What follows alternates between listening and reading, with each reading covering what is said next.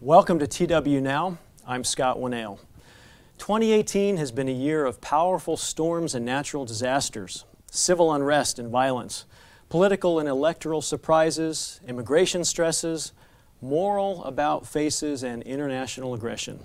It's been a year of economic growth for a number of nations. Global oil prices have plummeted in the last few months, as have the values of national stock markets. There have been geopolitical thaws, including between the U.S. and North Korea, and the U.S. and China as of very late. 2019 promises to be just as turbulent in terms of geopolitics, economics, military advances, and moral declines. The respected Economist magazine released its 2019 predictions in its The World in 2019 publication. And we've got a picture of that to show you. Many other sources have their own 2019 predictions. So what does the year 2019 have in store for all of us? And what special insights can the Bible provide? Today's returning guests will give you some food for thought as we look into our own futures in the year 2019 and beyond. Our guests today are returning Mr. Gerald Weston. He's a longtime minister and Tomorrow's World presenter and writer. He's lived both within and outside the United States during his career and has also recently recorded a Tomorrow's World telecast on this same topic that we'll refer you to at the end of the program. Joining us by Skype from England and bringing a European perspective is Mr. John Meakin.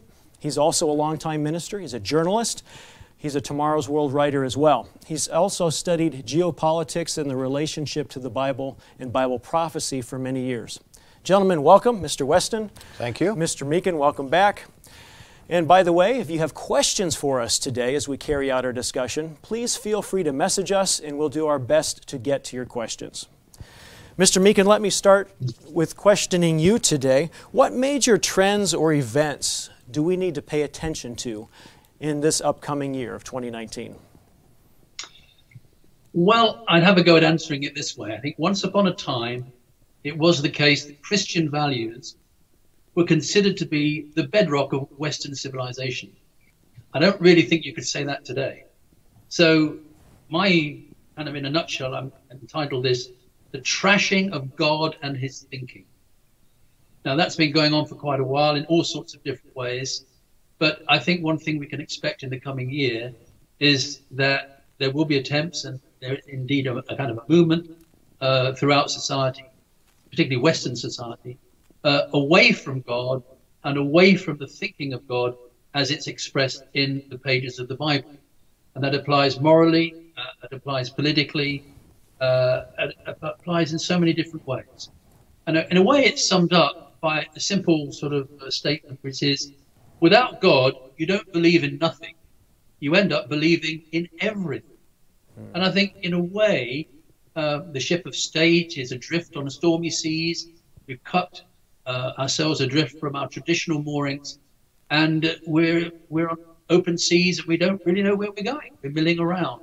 And all sorts of troubles are coming our way that you could say might well be avoidable, but that's the way we're headed. And it's a turbulent, difficult, and stormy way to head, I think. Okay, so a continuing movement away from God. Mr. Weston, what are your thoughts? I think we're moving into a very difficult time, something that I've never seen in my lifetime, and I've been around a few decades now, as Mr. Meakin has. We're entering a time of trouble. The earth is shifting beneath our feet, so to speak. We're moving into a geopolitical shift, a seismic shift, a moral and a social shift. And when you add all those three together, we really have no idea exactly where we're going to go from one month to the next and so forth. We know the ultimate outcome of things based on certain prophetic utterances in the Bible, but in terms of how we get from here to there, sometimes we don't know exactly. Mm-hmm. So as we continue with our 35,000-foot sort of view on the future and trends that we're seeing, Mr. Meakin, any other thoughts, any trends, other trends that you see? Yes, I think there's lots of things we could draw attention to, but another one here we might say is corruption of the scientific and political processes. Now, we're supposed to be in the United States a democracy. It is so in in Britain. EU is supposed to be democratic. And yet, in many ways, democracy has been undermined in different ways, both in the political process and in terms of scientific process. The process of science is supposed to be very rigorous. Science, one time, had a very high reputation. But I think the reputation of science even has fallen. There's something now called post-normal science, which is science made to fit the policy rather than the way it ought to be, which is true science determining what the policy ought to be. And that corruption of those two processes, which are very vital for modern life, is huge.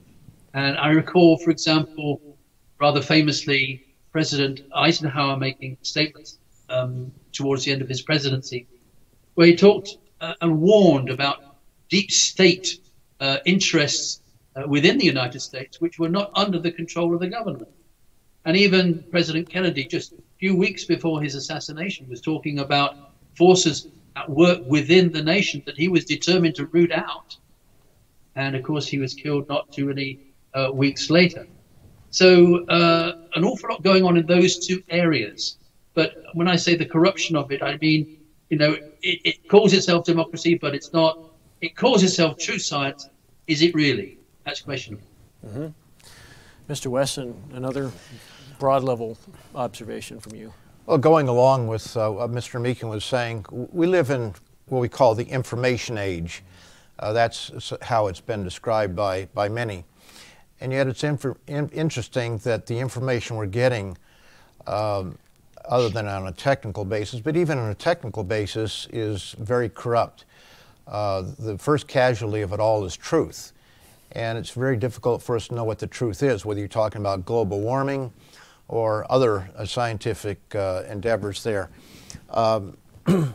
We have the book, The Silencing, by Kirsten Powers. There are others that have talked about this very thing, that there is a political correctness, the leftist view. When I say leftist, I want to clarify that so no one misunderstands.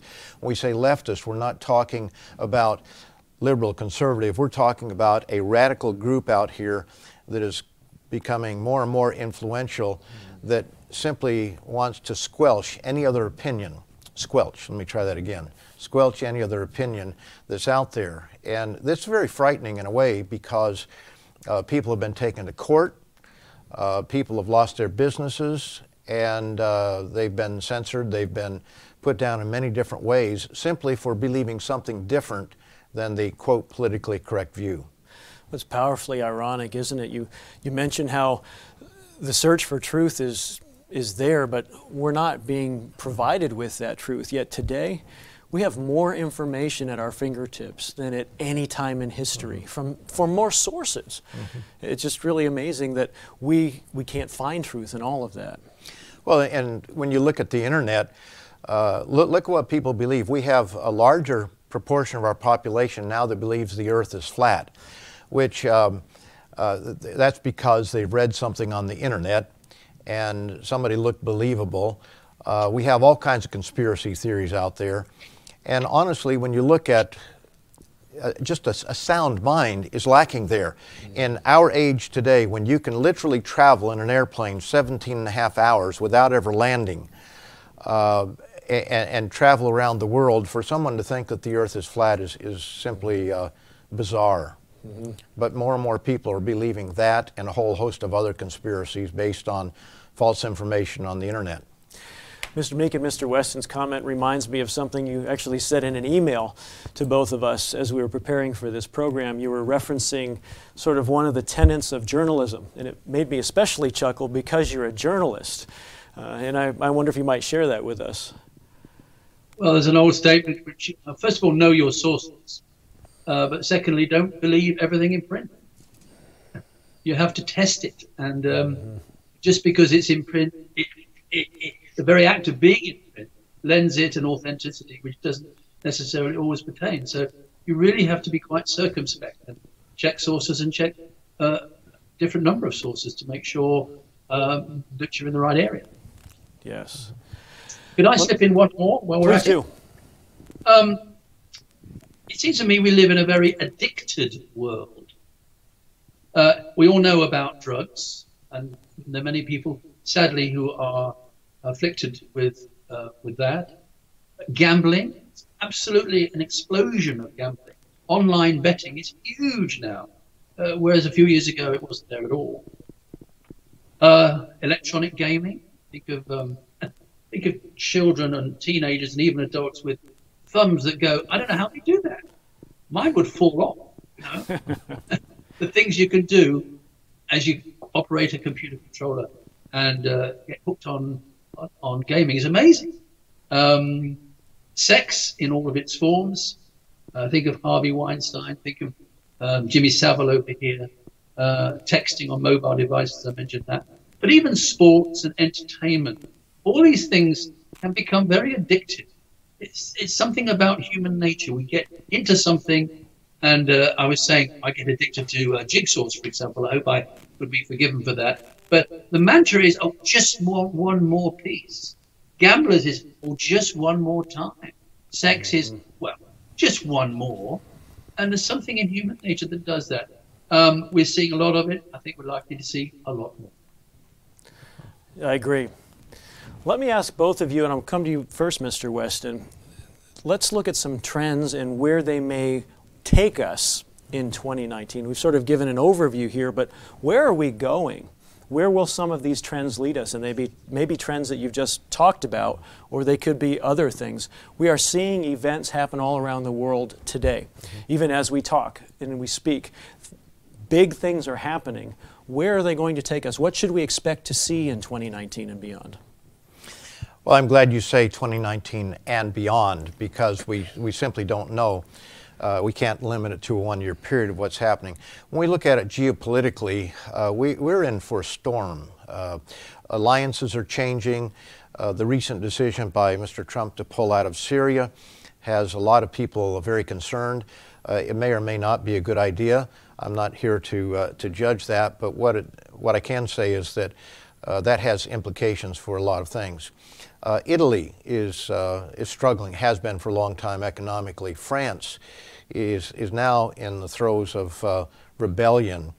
Brexit, which Mr. Meekin can speak on much more so, but there's a realignment of nations.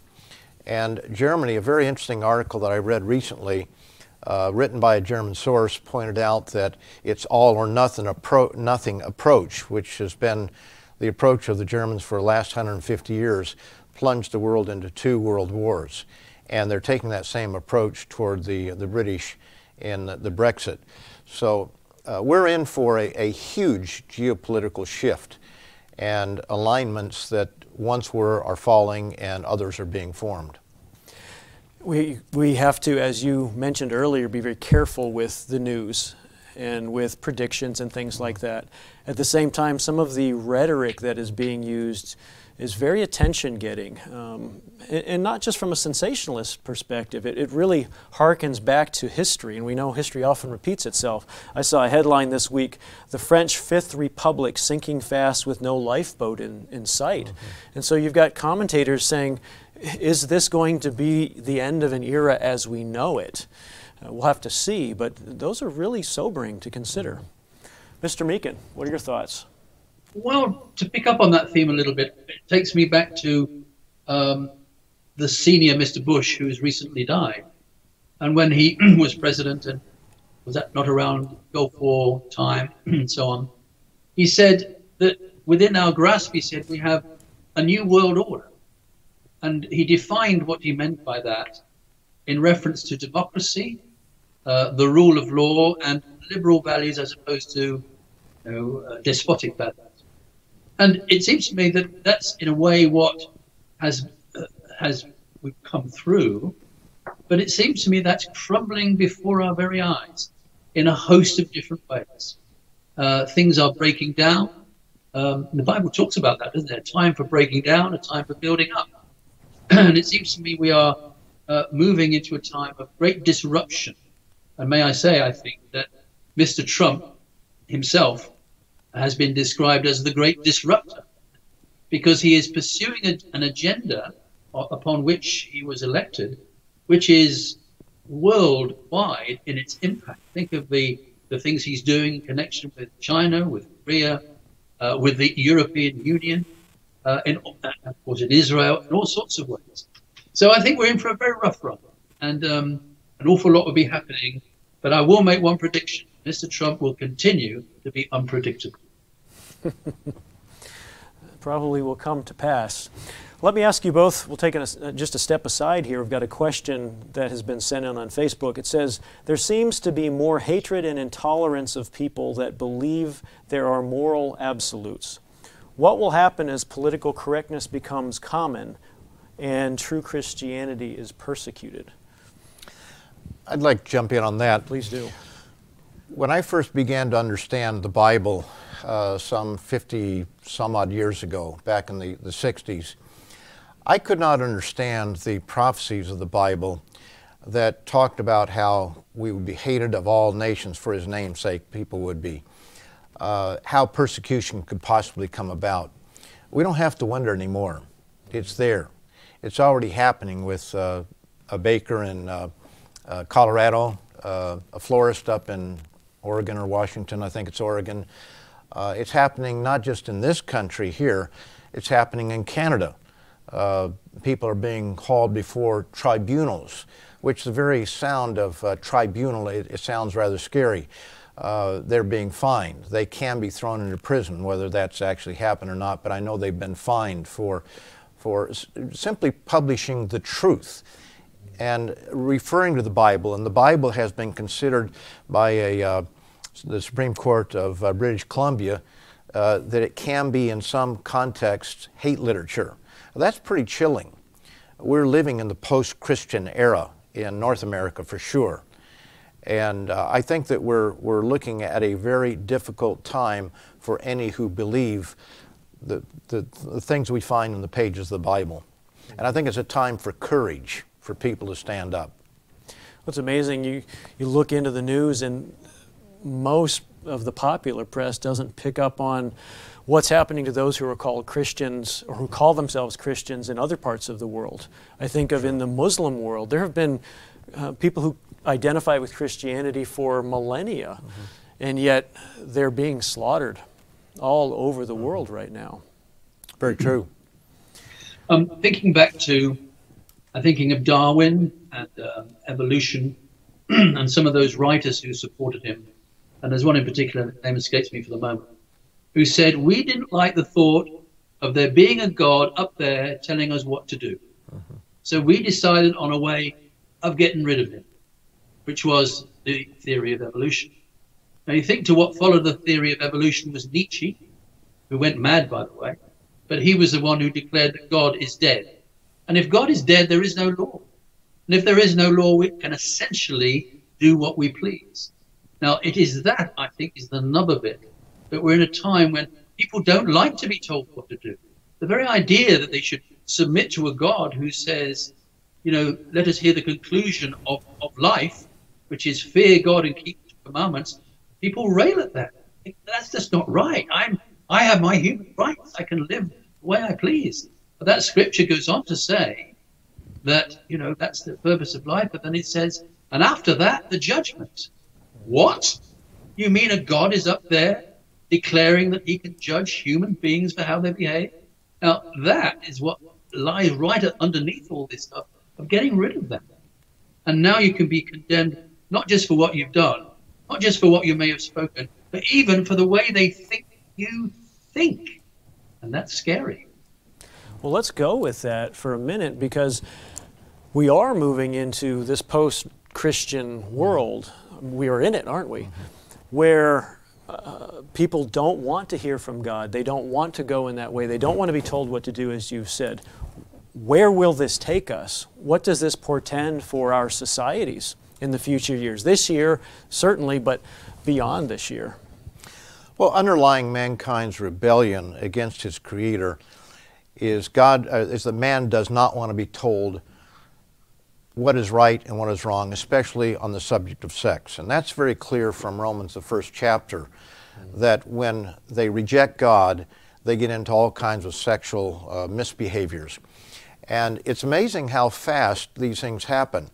same-sex marriage was being promoted. And as soon as that was pretty well accepted across the Western world, it almost instantly morphed into the transgender movement. And all these things have consequences. Man can reject God's law, but there are consequences to these things. There's unhappiness, there's disease, there are all kinds of problems. God is not against mankind. He wants us to live a happy and joyous life. But the result of all this is a moral drift, not drift, but just a sinking of the morals of our society. And as those go down, the family goes, and as the family goes, all kinds of order go with it. Mm-hmm. Definitely. I think you can also look at that at different levels, the level of the individual and at the level of, shall we say, individual societies, but also in a pan-societal way. And what I'm thinking of here is the whole background to, for example, the climate change movement, which takes us back to the Club of Rome and Agenda 21 and Sierra Club. These are people who don't necessarily believe in God or godly values, but have looked at things humanly and decided that we can't go on as we are doing, and we must put in place means of changing it. Well, when you look behind the global warming agenda, or the climate change agenda, they've changed the name, you see some horrific things a part of that, shall we say, godless program. God is not in the Paris Agreement document, which I read thoroughly, but the earth goddess Gaia is in the preamble. and Maurice Strong and the others who produced all this stuff going back a long way, they were not believers in God. They were human beings taking the world as they saw it into their own hands and deciding, okay, we're going to try and solve it. And one thing that's coming up is population control. Now, how is that going to be handled? There's some really alarming predictions now, or plans being voiced by the Green Movement, which is part and parcel of the same thing. And I don't believe, for the life of me, that, and I'm not alone, lots of people, that carbon dioxide is the enemy. I think it's the sun which drives everything. Carbon dioxide is our friend. Carbon dioxide is not a poison or a pollutant. Could I just say, do we know that in every person's lungs, there are 6% carbon dioxide, without which we would be dead in 5 minutes, because we need that carbon dioxide to allow the oxygen in the lungs to get into the blood. It has to be a slightly acidic thing. But that's what they're doing. Now, that's declared. It's a political motive. It's not true science. And all this is scary. You know, you and I will pay for it by money that's taken away from us to pay for it. But increasingly that comes down to jobs. And as I say, even it will impact the family, because that movement believes, and it's really a godless movement, frankly, that the world is overpopulated and we've got to do something about it. Scary. Right, and if you get rid of a biblical morality, then it's okay to reduce global populations by whatever means, because there's no standard of right or wrong, or murder's not wrong.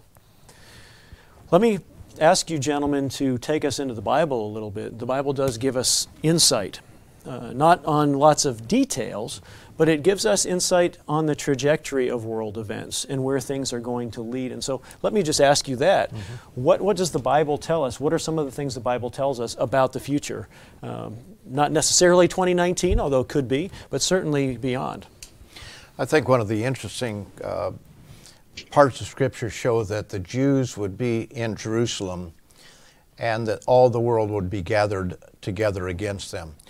We take that for granted that Israel today, as it's called, is a pariah in the world. We don't realize, because there's only so much time that any one of us is on this earth, unless we study history a little bit, that from 135 AD until 1948 at least, but even beyond that, in 67, the Jews did not control all of Jerusalem. So this prophecy could not have taken place that we read there in Zechariah the 12th chapter, Zechariah the 14th chapter, that all nations would be gathered against Jerusalem and the Jews would be there. It's clearly after Christ's first coming, because chapter 12, I think it's verse 10, refers to Christ as being pierced, referring to his crucifixion. So this is something that could not have been fulfilled for centuries. And now we see what the Bible describes very clearly there in our news all the time. So Israel will continue to be a pariah. There will be attempts to bring peace. There will be no real peace there. I think that one of the prophecies I know says that peace, peace, when there is no peace, then sudden destruction. So we may see some sort of a peace treaty that people will rejoice over. But what we can expect is that the little nation that we call Israel is going to be under attack all the way to the very end. And the result of that is going to be horrific before it's over. And there will be a fight against our very Creator. And it's indicated in Matthew 24, verses 21 and 22, that it's going to get so bad that no life on this earth would survive except for our Creator's intervention. Okay. Is this going to happen in 2019? I would predict that Jerusalem will still be a troubled spot, but no, that'll take a little bit longer for that to occur. Okay. Okay, directly going on from that, all of these trends take us in a particular direction, but they're also symptomatic of where we are as well. And I think the perspective, Mr. Weston. Just forgot his name. Mr. Weston. Sometimes I forget my own name sometimes as well. Mr. Weston referred to... Yeah, we're good friends. If anybody has any doubts about that, it's just age is catching up with my dear friend, Mr. Yes, sir. Yes, Mr. Meekin. There's an apt description. I'm glad that Mr. Weston referred to where are we at in human history. Well, the Bible has a perspective where it talks about we're coming to the end of an age of man, and then transitioning, this is the good news, into a new age, a new world order, if you like, of Jesus Christ returning and reigning on the earth. And conditions prior to that time are out of control from God's perspective, moving in the wrong direction and getting worse. Might I just quote to you Timothy, the book of 2 Timothy, which is Paul's description of prophetically what would happen in the last days. And he puts it this way: for men or people would be lovers of themselves. You see, we don't any longer love God, but we love ourselves. Lovers of money, that's greed. Boasters, proud. Blasphemers, swearing. Disobedient to parents. Unthankful.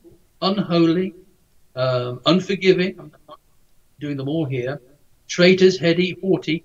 Lovers of pleasure rather than lovers of God. That's such an apt description of not just what's happening, but a trend that's going on in society. And so is the next one, having a form of godliness, but denying its power. That's very intriguing. And really, Paul's point there is that's the way the world is. And in the context of what he's talking about that invading the very churches which should be resistant to it. And I think that's a huge issue for the time in which we live. Mm. Let me ask you another question here. This is actually sent in by Facebook as well, and it may take a little bit of a definition or defining. The question is the tribulation happening in parts of the world presently? And maybe it'd be helpful to define what the tribulation is from a biblical perspective first. Mr. Weston? Well, from the biblical perspective, tribulation has to do with times of very great trial. There are parts of the world, obviously, that are going through terrible tribulations. You could take the Second World War and one of the Nazi death camps. That was tribulation for them. But the Bible is referring to a period of time of about 2.5 years of Satan's rebellion and in his time of trying to destroy the people of God and mankind in general. He would like to destroy all mankind. He's cast back down to this earth, as it describes in Revelation, the 12th chapter. There's also the day of the Lord, which is God's wrath, where he steps in and deals with rebellious mankind. So there's a 3.5-year period altogether. But the tribulation, no, it has not begun in the world today. A lot of people think sometimes it has. There are local times of tribulation simply because of the meaning of the word. There's the tribulation, capital T, then there's just the word tribulation that could say, I'm going through tribulation right now. And that 3.5 year period you're talking about, is that right prior to the return of Jesus Christ? That leads up to the return of Jesus Christ. So once we hit a tribulation, we're really close. We'll know, because even before the tribulation, or what really helps us to understand the beginning of it, in Daniel the 11th chapter, it speaks of 3 periods of time: 1,360 days, 1,290, and 1,260. And the 1,290, there's something called the abomination of desolation that's set up, something that will happen in Jerusalem, in a holy site, the cutting off of sacrifices and the setting up of some sort of an idol, as that of Jupiter Olympus was under Antiochus as a forerunner. And so that will be at the beginning, and 30 days later the tribulation will begin. Okay. A fascinating question, actually. I think there is a difference in a way, also not just a difference, but a correspondence between Matthew 24 and Revelation 6. Matthew 24 talks about the signs that would lead to the return of Christ. And it's interesting how each one of these signs that are given, it says, but the end is not yet. In other words, some of these signs leading up to Christ's return, which includes tribulation. After all, if you were in Jerusalem 69 and 70 AD, you were definitely in tribulation, because if you remained alive and remained in Jerusalem, the Romans were intent on slaughtering you. I'm not laughing, but that's just the way it is. So famines, pestilences, wars, earthquakes, says all these are the beginnings of sorrow, because Christ is projecting forward from the time he's saying that on into the future and to the end of the age. But Revelation is different in the sense that in chapter 1, God is giving a vision to John of the time of the end and the time of God's intervention in the affairs of man. Now that's when the 4 horsemen of the apocalypse ride. I realize those events have happened right the way through history. But what it's referring to in John 6, which of course following the 4 horsemen there is tribulation. And this is Mr. Weston's point. I'm in tribulation now because I forgot his name, but tell you what, that's nothing in comparison with what's coming. It's talking I think it's talking specifically about what really happens right at the beginning, on the cusp of this day of the Lord, which is the focus of Revelation's attention. Yeah, there's a certain duality that we find in prophecy. And very clearly, there's duality there in terms of Matthew, the 24th chapter. And those signs were the first 4 or 5 there. It says, these are the beginning of sorrows. There's a duality. It was the beginning for those who lived in Jerusalem in 70 AD. But it also sets the pattern for the later event. When Revelation kicks in, when Revelation 6 kicks in with the first horse and so forth, there will be a definite secondary fulfillment of it. Let me ask you one more question. I'd like to hit on one more important issue as we think about the end of the age, but actually more specifically 2019 and beyond. And that actually is Europe. Europe is huge on the world scene right now, and it's impacting our lives here in the U.S. Certainly, you're in the midst of it there in the U.K. What does the future portend for Europe? What's going to happen in Europe? And I'd like you to tie in some of the Bible as well, because the Bible does give us some indicators on some of the events that could be happening in Europe. Let's take a couple of minutes. I'm glad you've asked. Have we got another hour? just a tad. Well, the EU is in shock, partly because it was never designed that anybody who joined the EU would leave it. And it wasn't until one of those later iterations of the legislation that they even put in there a clause, Article 50, that a nation could secede or leave the EU. Well, that's what Brexit is all about. That's what Britain is trying to do. And oh dear, what a mess. You know, I find it very hard to remain engaged with it because it just goes on and on and on and on. And as I think was hinted at earlier on, the EU is protecting itself. I don't necessarily think they're trying to persecute us. Well, sometimes I do. But from their perspective, they are protecting the grand project. And the project really is a federated Europe in the area of the old original Roman Empire. And this has huge prophetic implications for the time ahead. Now, a lot of the attention is focused on what it's going to do to Britain if and when we finally break free from Europe. But equally, the question is what will happen to the EU when we leave? Because there are others in not very good shape. Italy is in a very precarious state vis-a-vis its place in the euro. They want to leave the euro. Macron and France were in perhaps not too bad a shape. But then when they had all these recent demonstrations by the Yellow Jackets, he bought them off. And now the French economy is as bad as Italy. So it's creaking at the seams. And a lot of people will say it is impossible in the long run for the euro to survive in its current form because it was nakedly put in place to achieve a political end. Now, from a prophetic point of view, we have some very clear guidance in the book of Revelation of a power arising in the area of Roman dominance, prophetically into the future, which would be a union of 10 kings or 10 leaders or 10 rulers, however it works out. At the moment, the EU is not that. The EU is 28. Without Britain, it's 6 to 27. So the question is, how do we get from 27 to 10?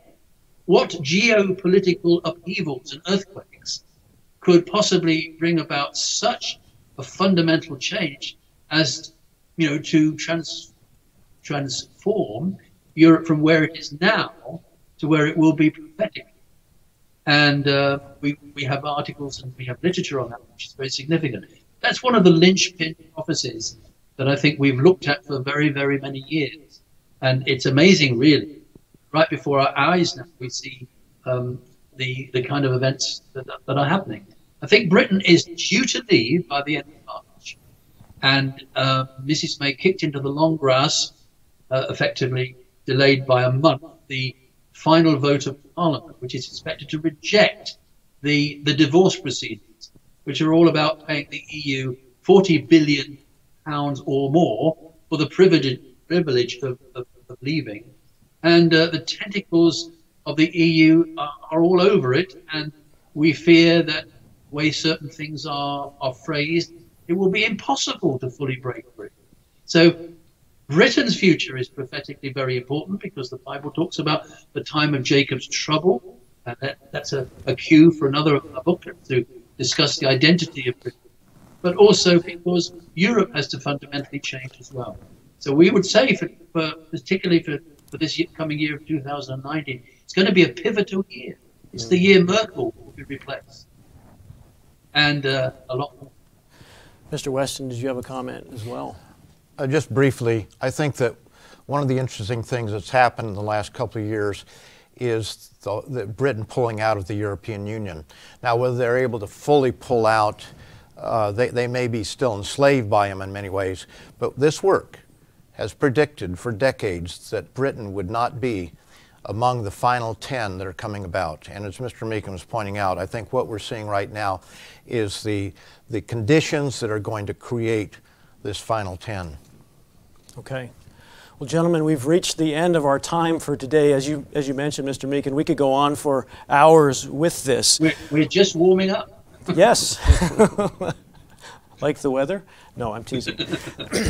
I would like you to leave us with a takeaway message. If you would each, please, we'll start with you, Mr. Weston, share one thing you would like the audience to walk away from this with in terms of their perspective on what could happen in 2019 and beyond. I think that the simplest thing for me to say is this is going to be an exciting year. Look for surprises.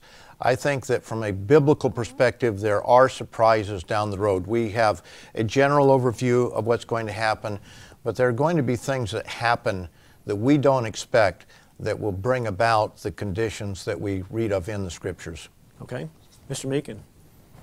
Well, I think going along with that, I would say you can either watch what's happening in 2019 as it were outside of it and just like look on it as an observer. Some of the trends are very scary. We can end up being very scared by what's going on. Or we can really take the lesson. And the lesson really is a question. The question is God at the center of your life? If he's not, well, that will have certain consequences. But if God is at the center of our lives, he has that power to strengthen us and encourage us. And the great message of the Bible is good news, not bad news. But bad news has to precede the good news. The whole purpose really of all this is that God wants us to change our lives and be in harmony with his way of life in the midst of a world which is careening in the opposite direction. So I would say keep listening to what you're hearing from Tomorrow's World. It's outstanding. It's faithful to what the Scripture says. But don't just do it as a passenger or as an observer, but try to take these things to heart and let them change you, because that will be for the better overall and will make you stronger, and well, to be in harmony with God is the place to be. Thank you, Mr. Meekin. Thank you for your time. Thanks for joining us today, Mr. Weston. Thank you for being here as well and for your insights. As global events play out, many of the trends we're watching today will continue. Military buildups, an increasing number of powerful world leaders, regional political and military alliances, more impactful natural disasters, as we've talked about, and more will dominate the news cycle. What is important as we watch world events is that we know what the Bible predicts will happen. It's through the lens of Bible prophecy that we can better understand what we're witnessing today. One of the keys to understanding world events and end-time prophecy is understanding who the British descended peoples are. That understanding alone can help you more accurately view world events. Through a thoughtful history of the British descended peoples, we describe what could happen in the future, and using the pages of the Bible, make that clear. We'd like to point you to our booklet, The United States and Great Britain in Prophecy. You can find this on tomorrowsworld.org. You can order it or you can download it, and this will give you insight and help you understand what is going on and what will go on in the future. You really can understand what will happen in 2019 and beyond. And to help you do that, we also recommend that you view our current Tomorrow's World telecast entitled 2019 in Bible Prophecy. Mr. Weston hosts that particular show. You can also find that at tomorrowsworld.org. For more answers, please do stay tuned to TWNow. And next week, if you'll join us again, we plan to answer the question, is today your last chance for salvation? Please join us again next week.